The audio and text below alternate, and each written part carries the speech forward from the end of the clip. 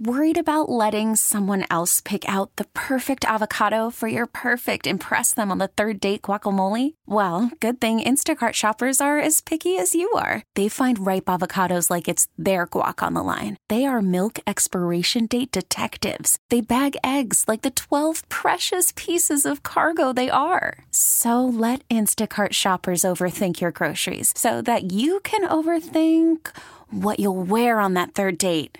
Download the Instacart app to get free delivery on your first 3 orders while supplies last. Minimum $10 per order. Additional terms apply.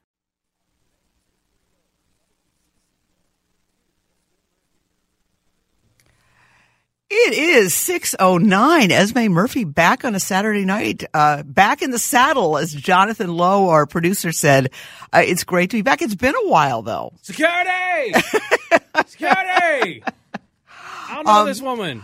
You know, I was off for a couple of weekends because of the holidays, and then also there have been a lot of Timberwolves games on Saturday nights. There's been a lot of stuff. Yeah, and obviously it's a great night to go watch a basketball game, but it's great to be back on CCO Radio. Great to see Jonathan. Great to see Sloan. The Saturday night group. Welcome back to the Saturday night end of things here at the station. End of things. Now, what's that supposed to mean, my dear sir? No. I just mean you. I think you've covered some in the daytime, correct? For some of those shifts. So I haven't seen you here on a Saturday night in a Saturday night capacity. Well, I haven't actually filled in on a day shift in quite some time, too. But anyway, it really is great to be back and great to be back with all the listeners here. We've got a great show lined up for you this evening. I want to let you know that we're going to be talking in just a little bit with a clinical psychologist and Fortune 500 consultant who says right now is the time to be looking for a job, and that most job transitions occur between January and March. And I had never heard of that before. So we'll talk to her about why that is, because I think that's kind of something that's very interesting. And then later on this hour, we're going to talk with a financial expert about the tax planning and retirement bill with the tax changes that occurred with the big overhaul of tax reform, President Trump's tax reform. It's interesting. A lot of people have told me that they haven't really seen that much of a difference in their paycheck. And maybe it's just getting absorbed in other ways, but there are a lot of changes, certainly at the corporate level. And I think this is something that's going to be very informative, and people will want to know what specific things they could do because, hey, none of us are getting any younger, so it helps to plan. And then in our 8 o'clock hour, we're going to be visiting with Professor Stephen Scheer of Carleton College about what is going on or what is not going on in Washington, D.C. This shutdown is dragging on, and it's extraordinary to me that these 800,000 federal workers, including many people right here, obviously, who are in our area, are not getting paid. And that's tough. I mean, how do you do that? I know that I was reading today that some some banks are giving free interest loans or to help people sort of get through this time, but that's really a difficult thing. And it shows no sign of ending. The president saying yesterday that he could keep the government shut down for months or even years. So we'll talk to Stephen Scheer about that. But let's take a quick break. Esme Murphy on a Saturday night. Great to be back. Keep it here. You're listening to News Radio 830 WCCO.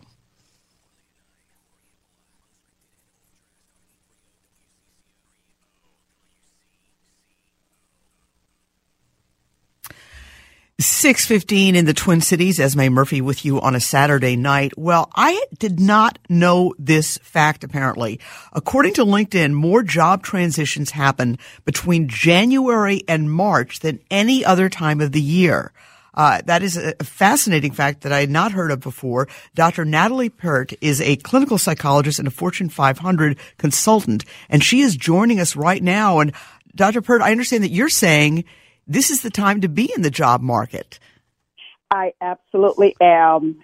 And I will say this, not only is this a great time to be in the market, but I want to talk with you about the fact that we should always be in the market.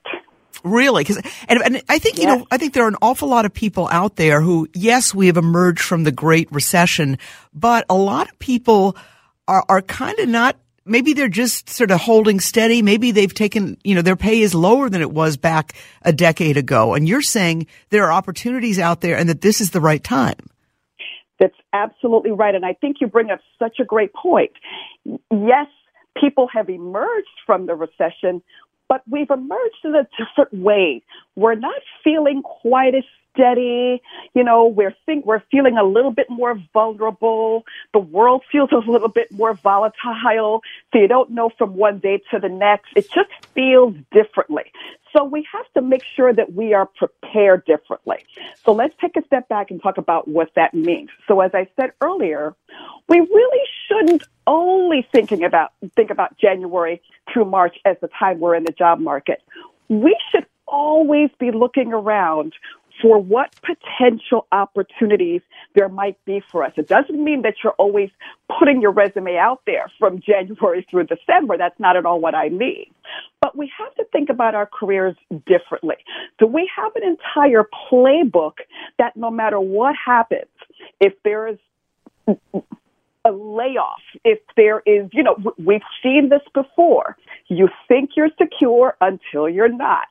Maybe you don't want to wait until things happen or you are unhappy. Figure out what are the many things that you might be able to do based upon what you see are your talents, your gifts, and your strengths. Continue to develop those so that no matter what, if one opportunity moves along, you can keep moving on to the next one. And that's such a great message. I want to let people know that Dr. Peart has a website, getfutureproofed.com, and also you have a book, Future Proofed: How to Navigate Disruptive Change, Find Calm in Chaos. That's one I want to seize on. And Success in Work and Life. Again, the book, Future Proofed: How to Navigate Disruptive Change, Find Calm in Chaos, and Success in Work and Life.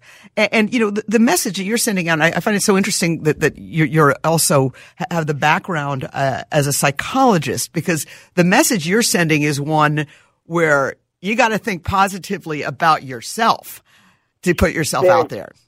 You got it. We have to think about ourselves differently. You have to be the boss of your own career, whether you work for someone else or you are self-employed.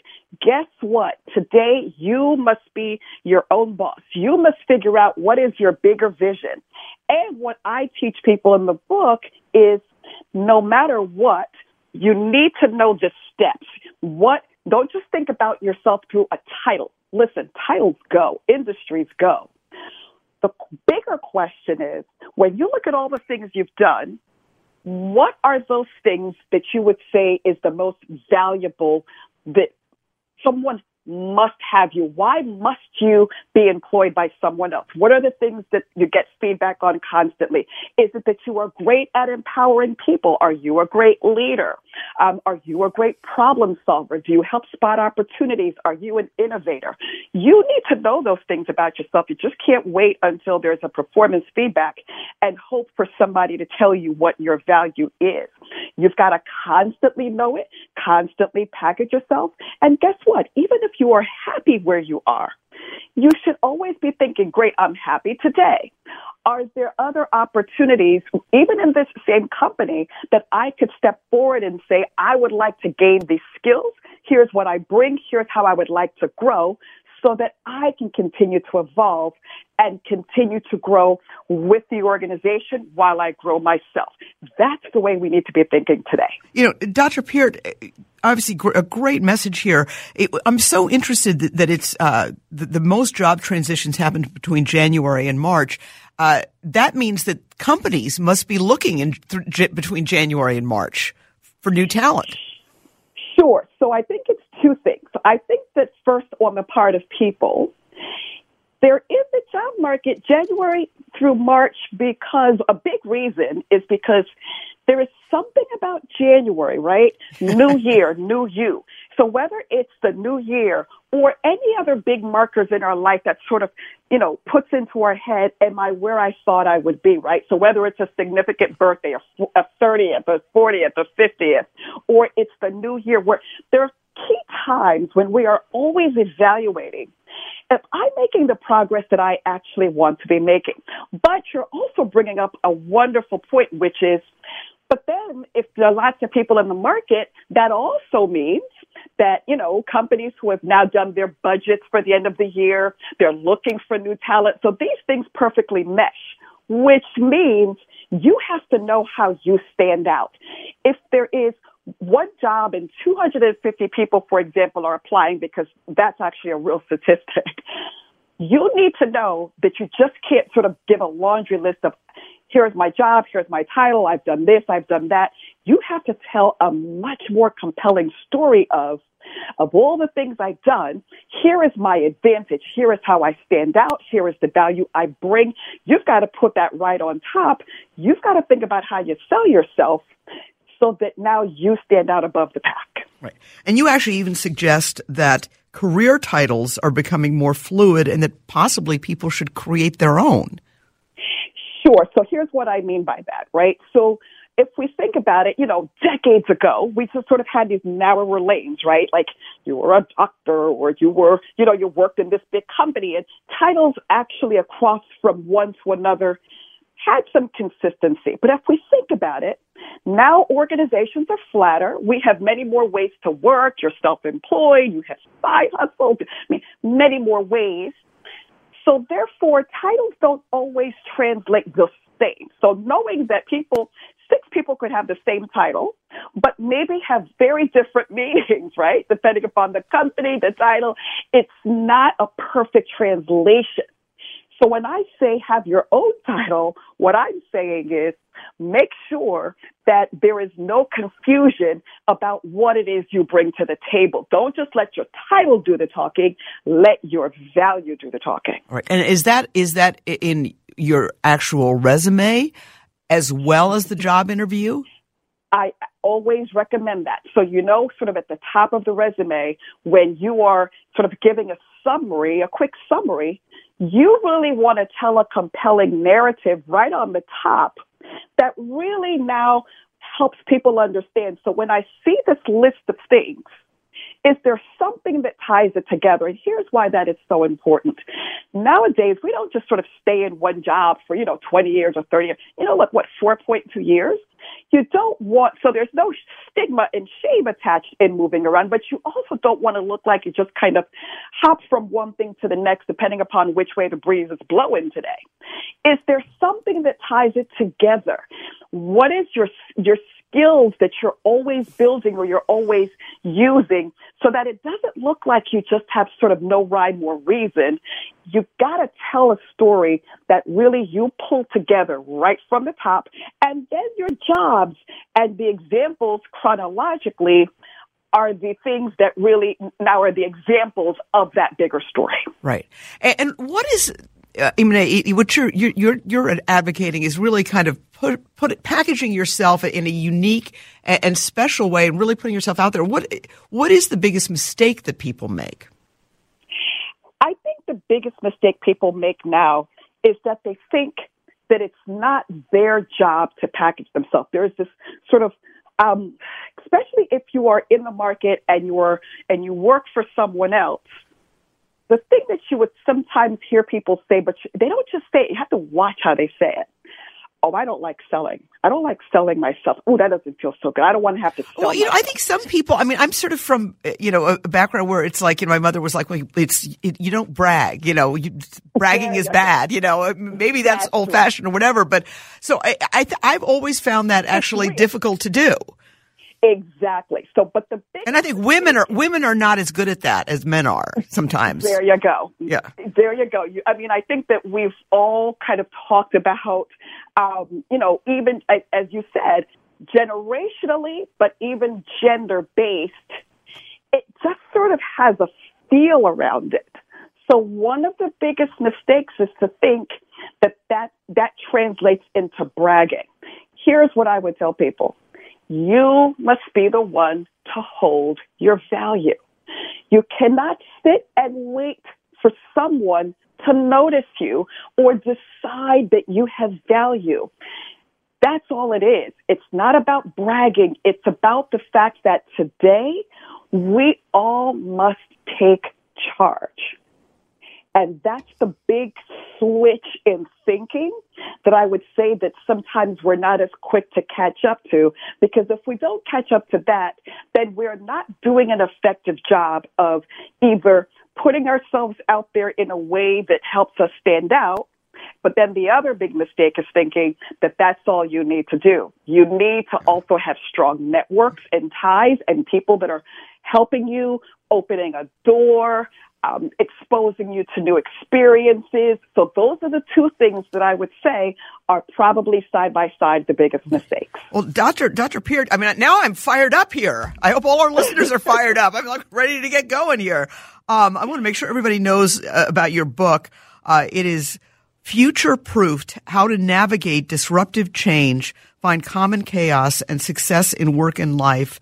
And then also your website is getfutureproofed.com. And I assume that much of this information that you're talking about here is in that book on your website.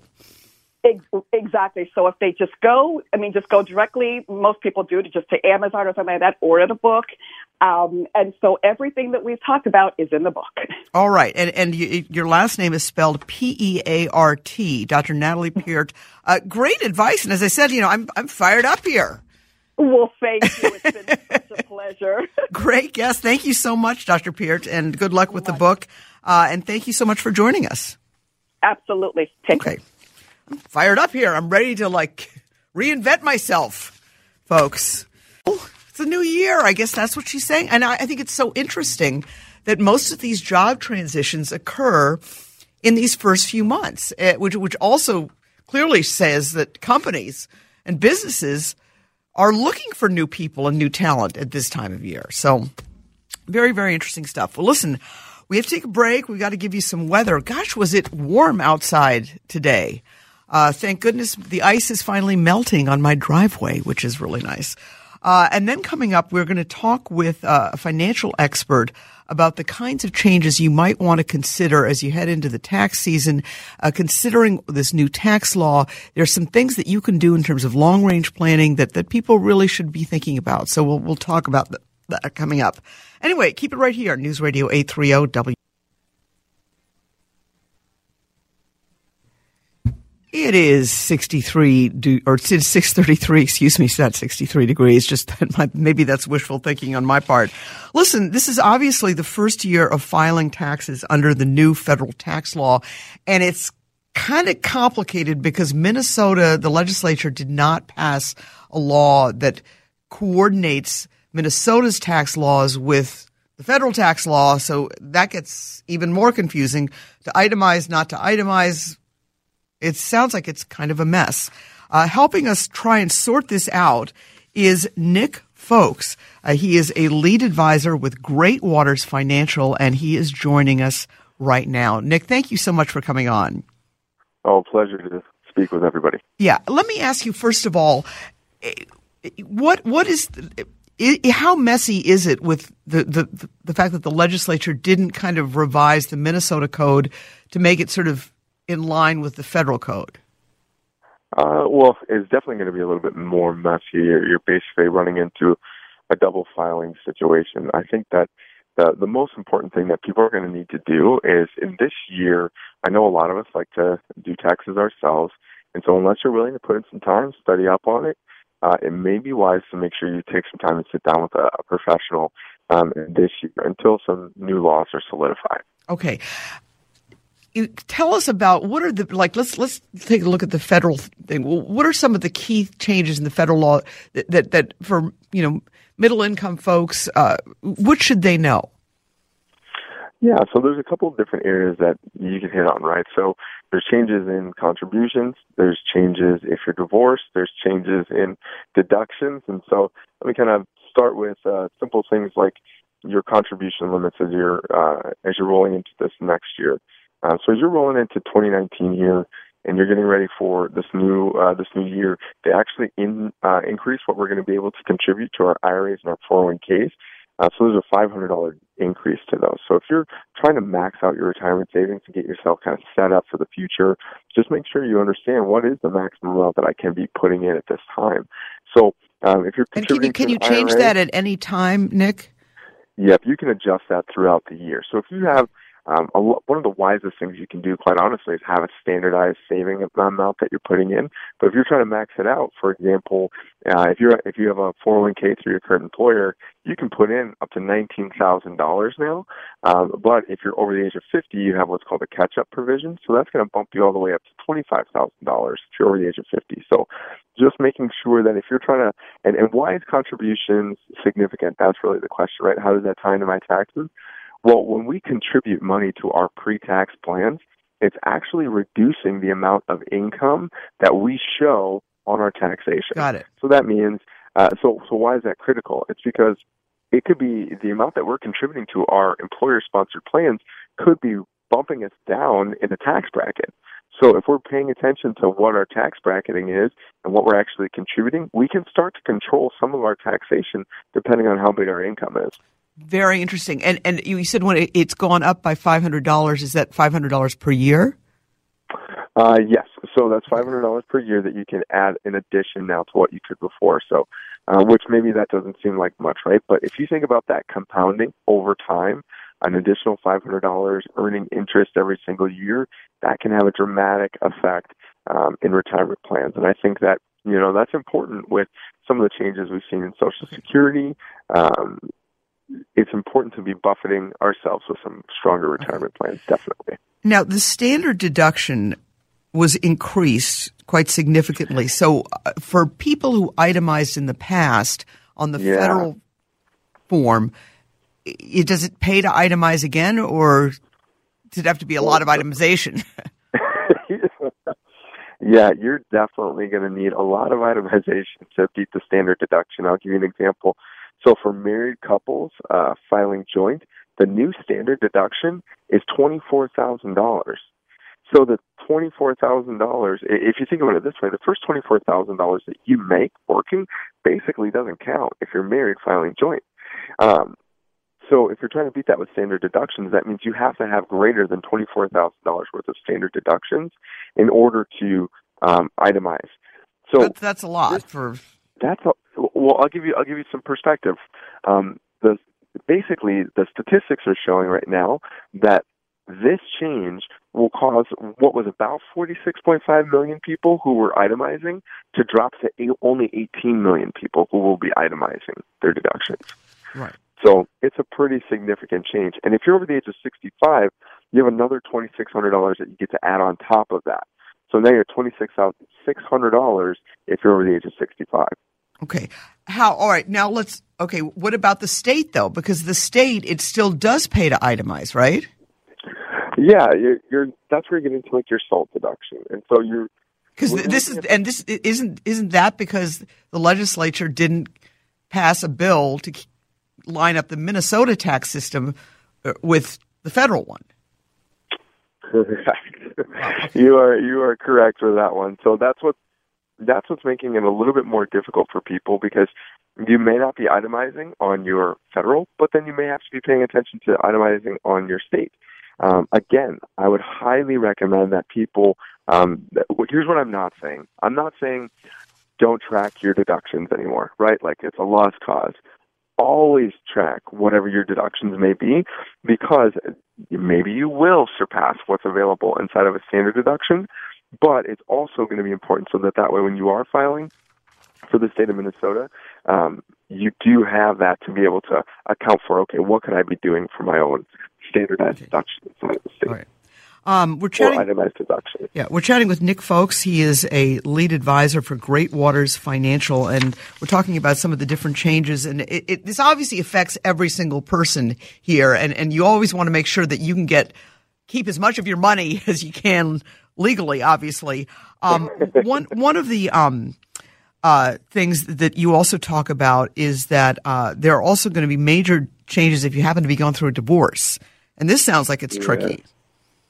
Yeah, so if you're dealing with divorce or divorce, in the past, if you were paying alimony, you were able to actually deduct that from your taxes. Well, no longer. Due to the new Tax Cuts and Jobs Act, if you're paying alimony to your ex-spouse, it is no longer deductible from your taxes.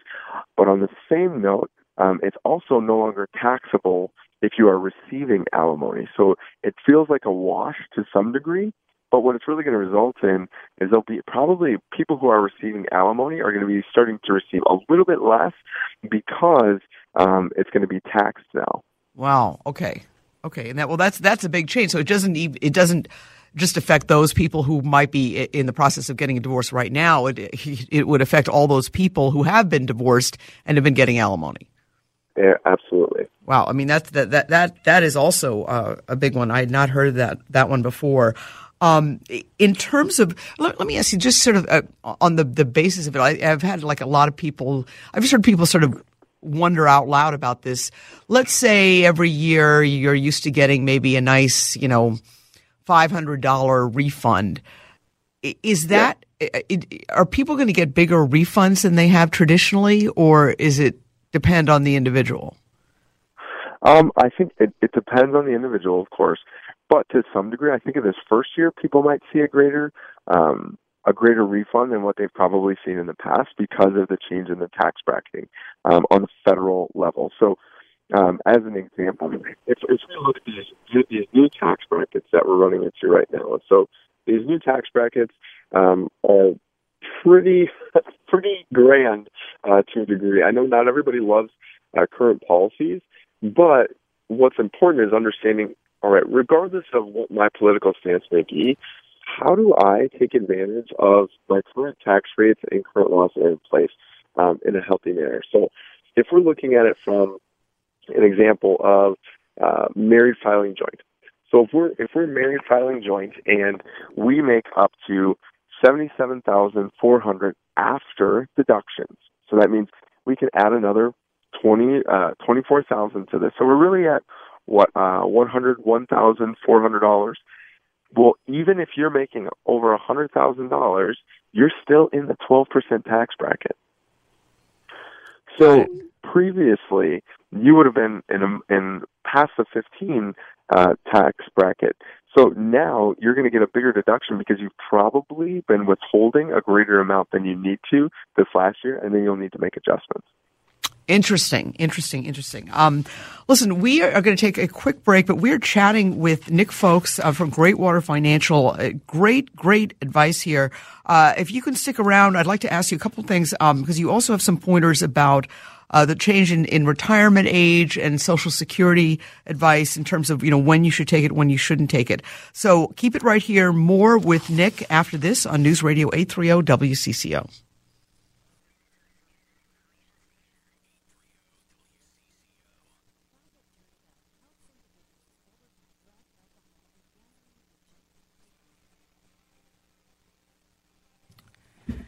It is 6:46 in the Twin Cities. Esme Murphy with you until 9 o'clock. We are chatting with Nick Folks. He is a Greatwater's financial analyst, and he has some great advice and great understanding of these new tax laws and how they're affecting people. There are also some changes with Social Security because the retirement age, folks, is getting higher. It's inching upwards. How does that affect people?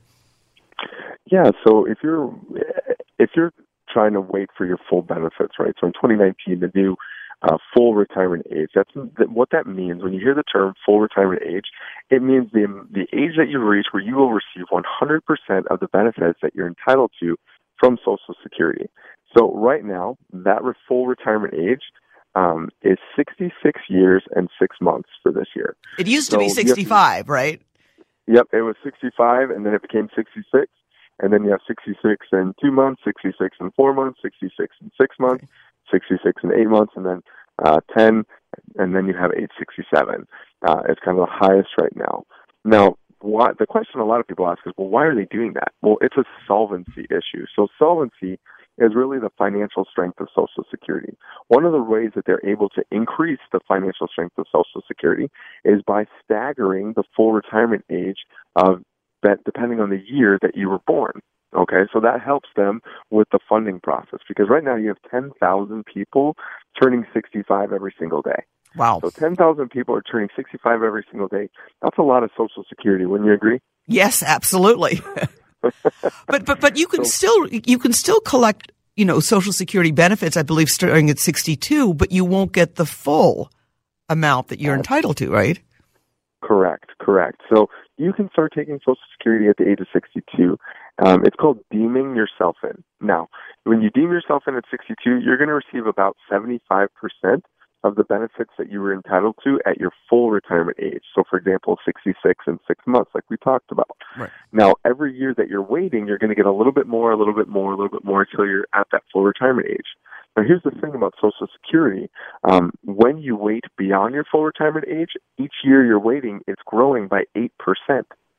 So you can max out your Social Security all the way till age 70 and get a far greater benefit than what you would have gotten at your full retirement age, and vastly greater than what you would have gotten at 62. A lot of people don't know that there's actually over 500 different ways to take Social Security, and combinations as married, single, divorced, widowed, widower. There's all different types of ways to be able to take Social Security. So it's important that you do sit down with a financial professional. At our firm, this is what we do. We're a specialty firm at Great Waters Financial. So we only work with people in retirement. We have a great tool on our website, greatwatersfinancial.com, that can help people get organized as they're planning for their Social Security, even some online classes they can attend to learn more about it. Right. And there used to be, didn't there, sort of loopholes that would work for, like, the spouse could take it and then they could defer and all of those kinds of things. Is there sort of like any, and I think some of those loopholes they tried to close, are there any sort of suggestions to kind of max it out if you are married? Yeah, definitely. Depending on the year that you were born, there's still things like what's called a restricted application. So a restricted application allows it allows one spouse to deem in and start receiving their benefit, and it allows the other spouse to then deem in and start receiving up to 50% of the benefit that the first spouse was receiving. The reason they would do that is because their own Social Security record continues to grow in the background until they choose to turn it on, all the way up till age 70 at max. Right. But what would be the advantage of that? Wouldn't it be better for both spouses to wait as long as possible? Or I guess you get that income stream. Yep. So here's what you have to look at. It's basically a law of diminishing returns. So you have to look at what's the total assets that they've been able to save in tax-deferred dollars or any type of retirement dollars. And do you have other sources of income? Can you draw from your IRA, your 401k, your 403b, whatever yours might be labeled as? Can you draw against that first season while you let your Social Security ramp up, and then at a later time switch on your Social Security? But you don't want to go too long to where it starts to hurt you in the long run, because Social Security has a cost of living adjustment, but it really is not going to cover all of the living expenses once we're fully retired. At best, it's usually designed to only cover about 30 to 40% of our cost of living. Got it. Okay, so if you are in a position of needing that income, you can sort of use that little trick there, what you were talking about. And what was it called again? A restricted application, and there's several more. We love being able to help people walk through this. But yeah, thinking through being able to turn off your Social Security if you turned it on early, to turn it back off at your full retirement age, or even if you turn it on at 62 or any time when you first turn it on, if you decide within the first 12 months, you know what, I don't think I need Social Security yet, you can actually turn it off, pay back what you've taken, and it will be as though you never turned on Social Security at all, and it'll keep growing. Oh, wow. So you've got a 12-month window, but you've got to pay it back. Exactly. Wow. Okay. All right. That is really that's really fascinating stuff. In terms of overall, are there any other suggestions going back to the tax issue? Is there one mistake you think people are going to be more likely to make this time around? Yeah, one of the big mistakes that we worry about people making is in something that's called Roth conversions. So Roth conversions is when we're taking things like our IRAs, our tax-deferred dollars, we're transferring them into a future tax-free account called a Roth IRA, and we're doing that with the intention of paying lower taxes now than what we would pay at a later time. A lot of people have tried to do this on their own, and for a long time there was what was called recharacterization, which meant that if you did too much and you got a way bigger tax bill than you were comfortable paying, you could actually go back and say, hey, IRS, my mistake, can I have a do-over? And they would let you recharacterize that money back into your IRA as though it had never happened. Well, with this new tax law, they have done away with recharacterization. So if you are trying to do some advanced tax planning and you convert too much money and it shoots you into a new tax bracket and it causes all types of ripple effects, too bad, so sad right now. Wow. Because of the removal of recharacterization. And that's one of the things that we think about as planners. For a lot of the do-it-yourselfer people, just being careful with that. And that's something that, and I think all of this gets to be so complicated, obviously. And that's why people like you are in business. And we're chatting with Nick Folks. He's with Great Waters Financial. And you also mentioned that you have a calculator on your website, which can help with some of these planning issues. Yes, absolutely. You can just go to greatwatersfinancial.com. And you can check out all types of tools and resources that are available to help people get started in their planning process. Right. And how about for single people? Are there, we've talked a lot about married people, but for single people, are there any sort of tips that are unique to them? Oh, yeah, definitely. So for single people, the biggest thing is understanding, again, your standard deduction has drastically increased as well. And for single people, having a plan for how you're going to maximize your current tax brackets in this season when you first retire is critical. Because not having a secondary income from another spouse or anything like that, it becomes very, very important to have a good understanding of how these tax laws will affect you. Because remember, these are not solidified. These are only in place currently until 2025, unless it is finalized with the current tax brackets that we see federally. So it's important for single people especially to make sure you have a plan to maximize your money between now and the year 2025. How are you going to be strategic tax-wise to move or shift money into future tax-free accounts to give you a greater purchasing power down the road as a solo household? Got it. Okay. And again, tell us the website again. GreatWatersFinancial.com. All right. And Nick Folks, great advice. And obviously, I'm sure that a lot of people, and you're not the only financial analyst that I've heard say, if you're going to, this might be the year that you might want to actually get some help because it is going to be more complicated. And if you don't itemize at the state level, you could really lose out. And obviously, there are a lot of changes here that are going to affect all of us. Thank you so much for your time. Oh, yeah, absolutely. It's such a pleasure. Hope you have a great night. Absolutely. You too. All right. Great advice there. Yeah, I think it is going to be more complicated because of the difference in the fact that the legislature never got the conformity bill passed that would line up Minnesota's tax system with the feds. And anyway, yuck. I hope it works out a little better at the legislature this year where they can kind of get some things done. Hey, listen, I want to let you know that tomorrow morning on WCCO TV, I'll be there with Mike Augustinak at 6 a.m. and 10:30 a.m.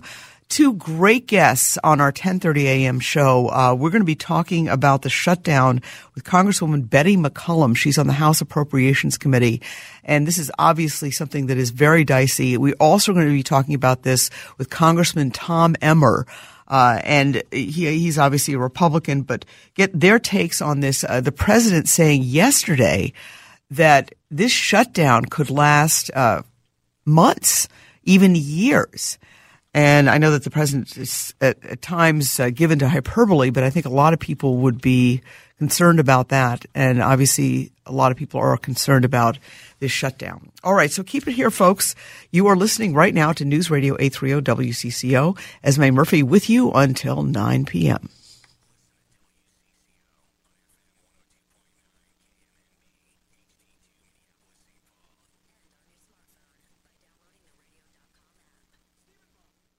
We really need new phones. T-Mobile will cover the cost of 4 amazing new iPhone 15s, and each line is only $25 a month. New iPhone 15s? It's better over here. Only at T-Mobile, get 4 iPhone 15s on us and 4 lines for $25 per line per month with eligible trade-in when you switch.